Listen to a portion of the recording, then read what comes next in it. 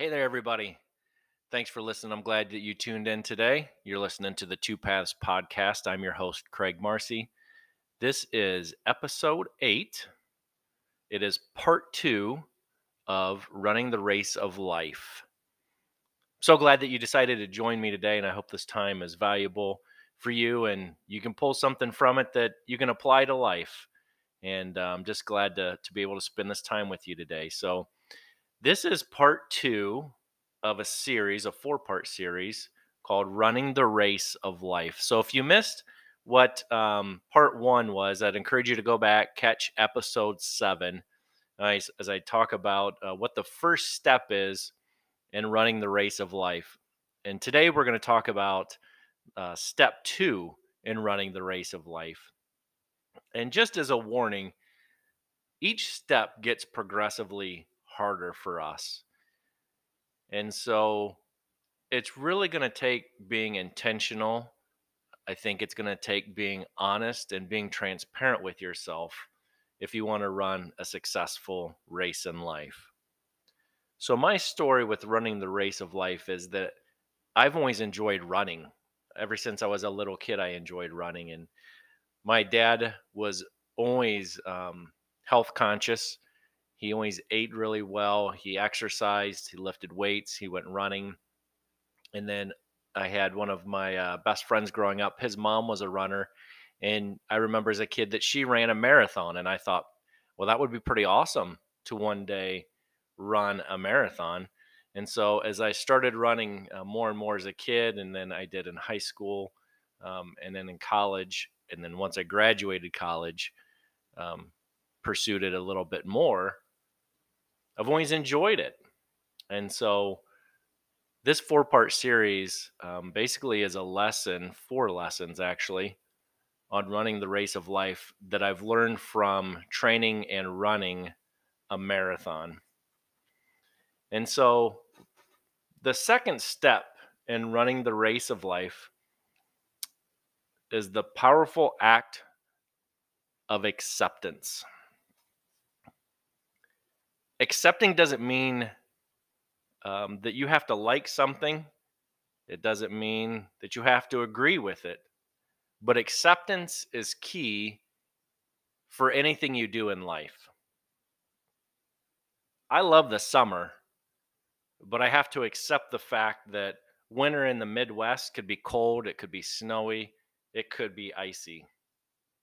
I have to accept it. That's just the way it is if this is where I'm going to live. So I accept it. But as a caution to that, people will say they accept something, but in time you start to discover they didn't really accept it at all. I'm willing to bet that you probably know what I'm talking about because maybe you've done that before. Maybe you said you accept something, but you really didn't. Maybe you've heard other people say they accept something, but they never really did. And you're going to know by the way they live their life, especially on that specific topic, whatever it may be. If they didn't accept it, it's going to show. It's kind of like when somebody says, I forgive you, but then they hang on to that grudge forever. They didn't really forgive you at all, did they? They hold on to that resentment. They hold on to that grudge. They didn't forgive you. They just tried to bury the issue.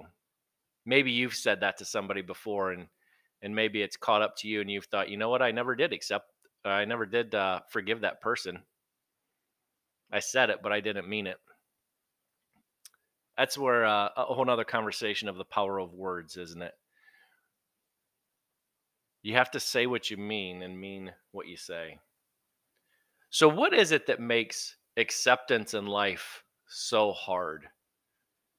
Oh, I think there are some different paths that we can go down on why accepting things is so hard. Dennis Waitley, the author of Psychology of Winning, he said, it's not what you are that holds you back, it's what you think you are not. Did you catch that? He's saying there's a difference between reality and perception. It's not what you are that hold you back. So the reality, what you are, it's what you think you are not. The perception, the theater of the mind playing games, telling you one thing or another. And I think that's a big part of acceptance, the reality versus the perception of things. It's our perspective a lot of times that will hold us back from accepting things. I can't run a marathon. That's too far. Well, that's a perception. But that's not reality, because too far compared to what? It's not too far compared to driving from LA to California. It's not too far if I'm going to travel around the globe to another continent. It's about perspective and our perception versus reality. Our perception too often determines if we will accept truths as reality, and then ultimately if we act on it from there. So let me ask you a question, and you're probably by yourself, so please be honest. Do you accept yourself for who you are? Too often we make acceptance about other people. We worry about, will so and so accept me if I say this, or I do this, or I dress like this, or if I work here, or if I drive this, if I walk like this, if I run like this. Will people accept me? Do you see the difference already? We put the focus of acceptance on other people's perception of us. And not even that, more of what we perceive other people are going to perceive us as. In reality, we should focus more on, do I accept me?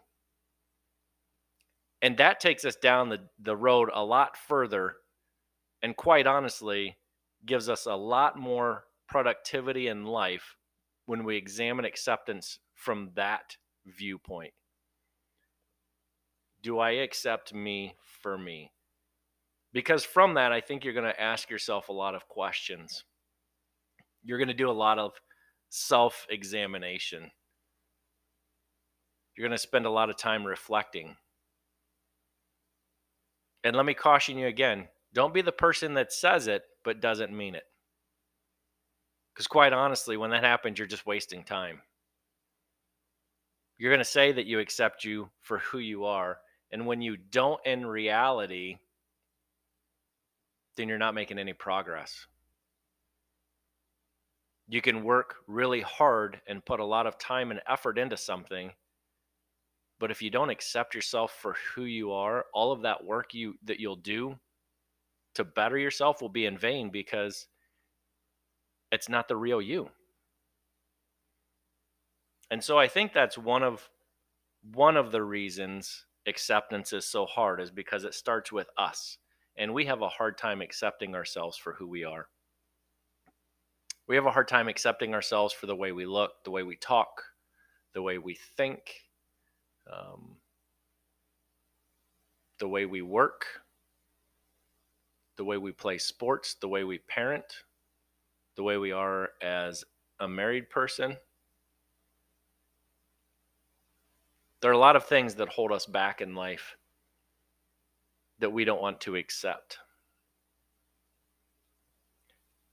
And so that takes me down one of the other paths, and I kind of mentioned it at the very beginning, and that is that we don't have to like it to accept it, right? I don't have to like winter to accept that in the Midwest in the United States of America, winter will happen, which involves snow, ice, cold, and maybe a whole lot of wind.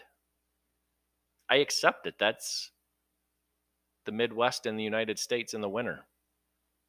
Doesn't mean I have to like it, though. Have you heard that before? Maybe you've ever used that phrase. Somebody asks you to do something and you're like, yeah, I'll do it, but I don't have to like it. Well, it's the same thing. And I think if you put that into perspective, that there will be things in life that you do not like, but they are fact and they are reality. When you accept them, then you realize, okay, I don't like it, but you know what? It really isn't that big of a deal at the same time. Or maybe it is a big deal, but because you've accepted it, you've been able to deal with it, process it, and move on from it and not be hung up on it anymore. Isn't that awesome to think about? Reverse the script, flip the script on that. I don't like it, but I'm going to accept it because it's going to help me move on in life. I think that's pretty powerful. So the next road that kind of ties in with it, and I've hinted at this a little bit too, is that there's a difference between accepting and justifying. And again, I'll use an example from forgiveness because this is one that really chaps my hide. I'm sorry that I said this, but I was just so mad because this happened and that happened and this happened. Listen, anytime you say I'm sorry and it doesn't end right there and you start justifying why, then it's not an apology. Justifying kind of negates the apology, doesn't it? Same with forgiveness. I'll forgive you this one time, but don't you ever do it again. Well, you're kind of justifying, you're making that forgiveness conditional. I'll do it this time, but don't do it again. It's not true forgiveness if you're making it conditional, that it's going to be based on future behavior, whether you're going to forgive somebody or not, because this is exactly what will happen. I forgive you for this, but don't you ever do it again. 5 years down the road, it happens again. Maybe not the exact same, but a similar situation. And that person says, I told you I would not forgive you if that happened again. Boy, that's not forgiveness at all, is it? Not that first time. If you hang on to that grudge and you hold in that bitterness and that frustration and you dangle it over that person for the rest of their life, that's not forgiveness. And so, if we put that into the term of accepting, we change the narrative sometimes to justify something, and that's not true acceptance. We have to accept things exactly how they are. You know, one of the the hot button topics in the US anymore, and maybe a little bit around the world right now, is the whole trust the science notion. And you have to accept science. Well, the funny thing is, on any one issue, you can have two very intelligent scientists that are on opposite sides of the coin on it. Neither one's necessarily wrong because their research and their insight validates their belief of what they've discovered on that specific issue. And so it's easy to justify things so that it fits into our narrative. And that's not truly accepting things as they are. It's not accepting reality for what it is. It's putting a spin on it so that we can live with it. And maybe that's what we need to do to an extent. But I don't believe that justifying and spinning things is truly accepting. And this next reason why I think acceptance is so hard, and this one's going to be probably hard to hear, and it might even raise some eyebrows, but sometimes we have to accept that we might not be called to do what we think we really want to do. Now, we can go into a very long debate and discussion on what were you called to do? What were you created to do? And then we can look at it as I have these passions and desires to do this. And when things line up, then that's what you're supposed to do. But how many times in life have you had to accept the fact that I really enjoy this, but that's not my gift. Sometimes what happens is that we don't accept that. And in the long run, we end up getting hurt or burnt or worn out or left out, maybe. So let me give you an example of how this can happen sometimes. You can have a person who will do 10 different tasks within your organization, and it spreads them very thin. They can get them done, but they're usually tired. Out of those 10 projects, they're probably 75 to 80% good.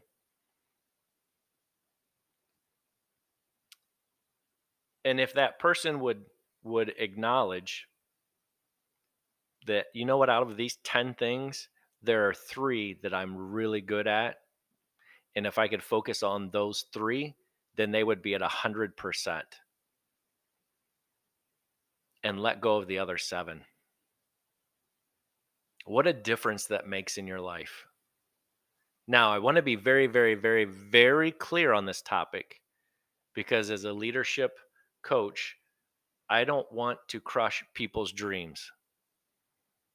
What I want to do is help you define and realize what your dream really is, and if that aligns with who you are and what you're gifted to do.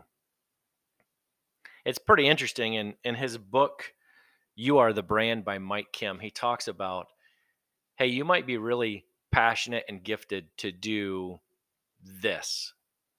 However, to be successful at this, it's going to take some time.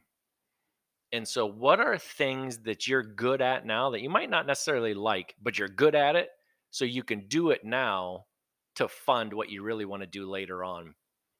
And what I've learned from that concept, and maybe more validation than learning, is that we have to accept what we're good at and what we're not good at in life.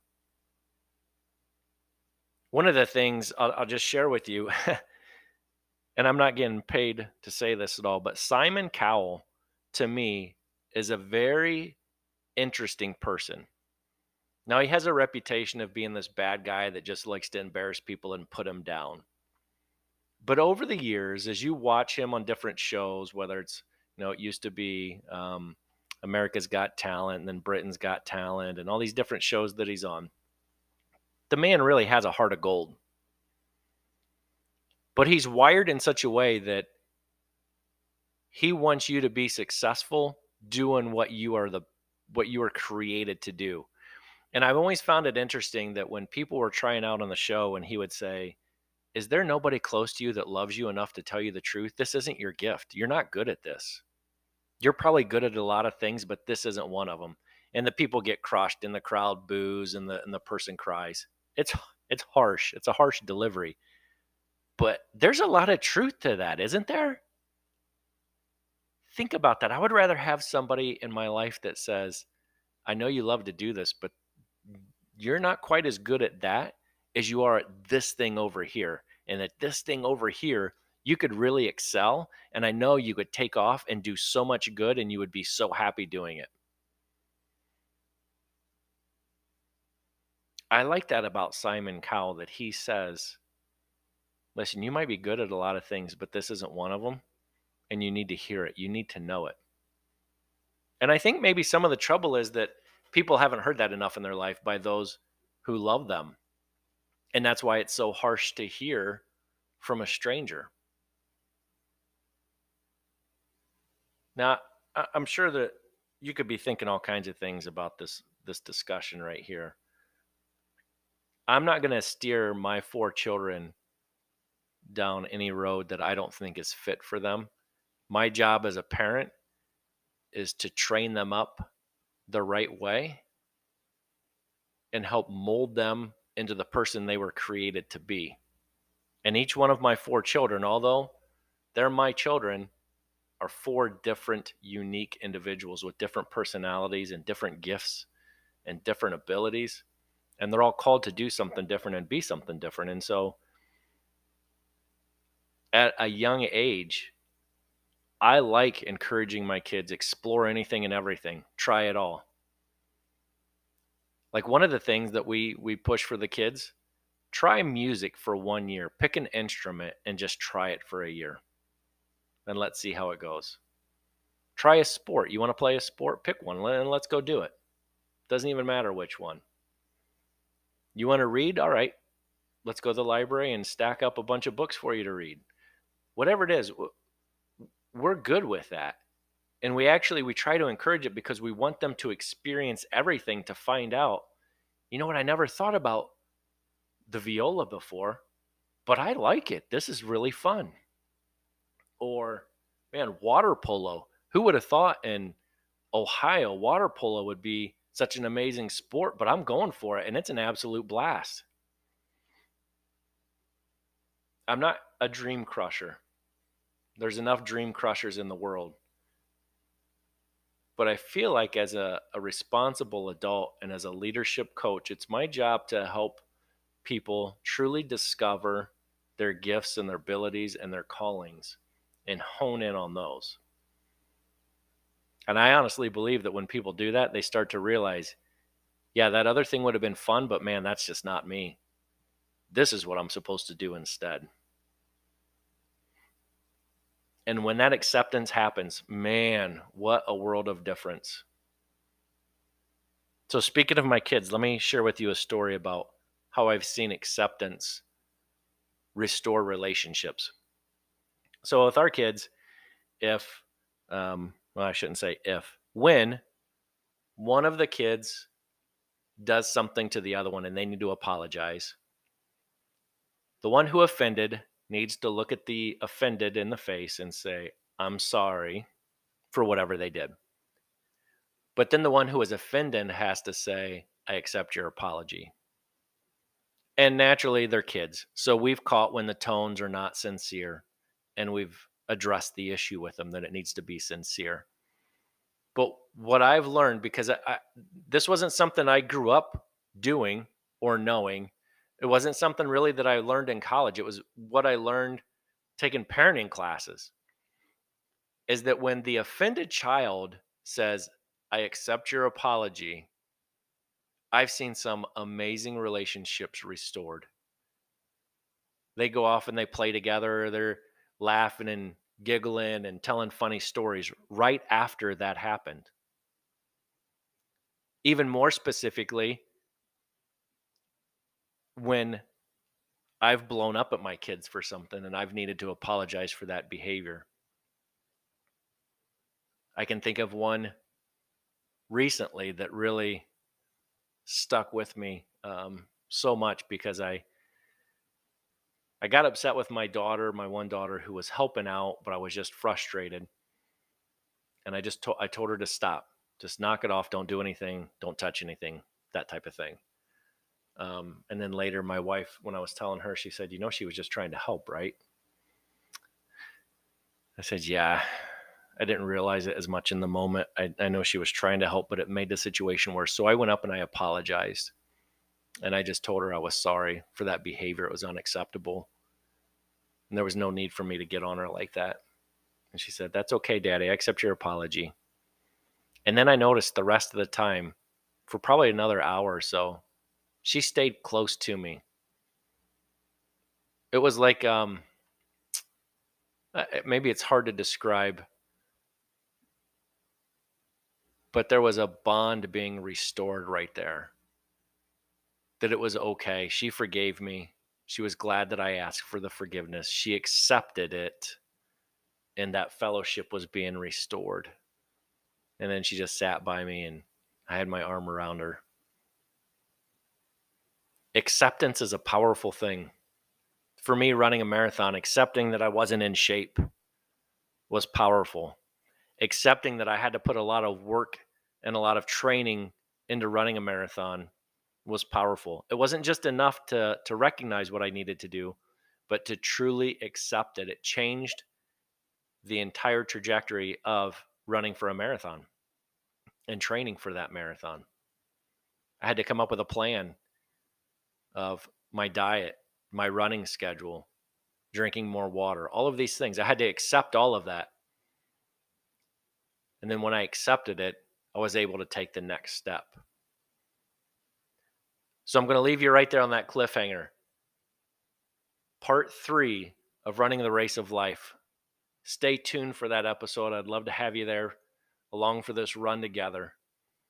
And I hope that you're running the race of life and you're running it to the best of your ability. I'd love to hear from you. Connect with me on Facebook, facebook.com/legacy2719, or you can email me at craigmarcy@gmail.com, or you can find me on LinkedIn even. But when it comes to acceptance, remember this: you have the choice. You can choose to accept things in life, or you can play naive and you can reject them, or you can deny them, or try to convince yourself that it's not true. But I'm telling you, once you accept things, doors open up. Your eyes see things that you haven't seen before. But I can't do that for you. You have to make that choice. And so I want to encourage you to choose the path that will make all the difference.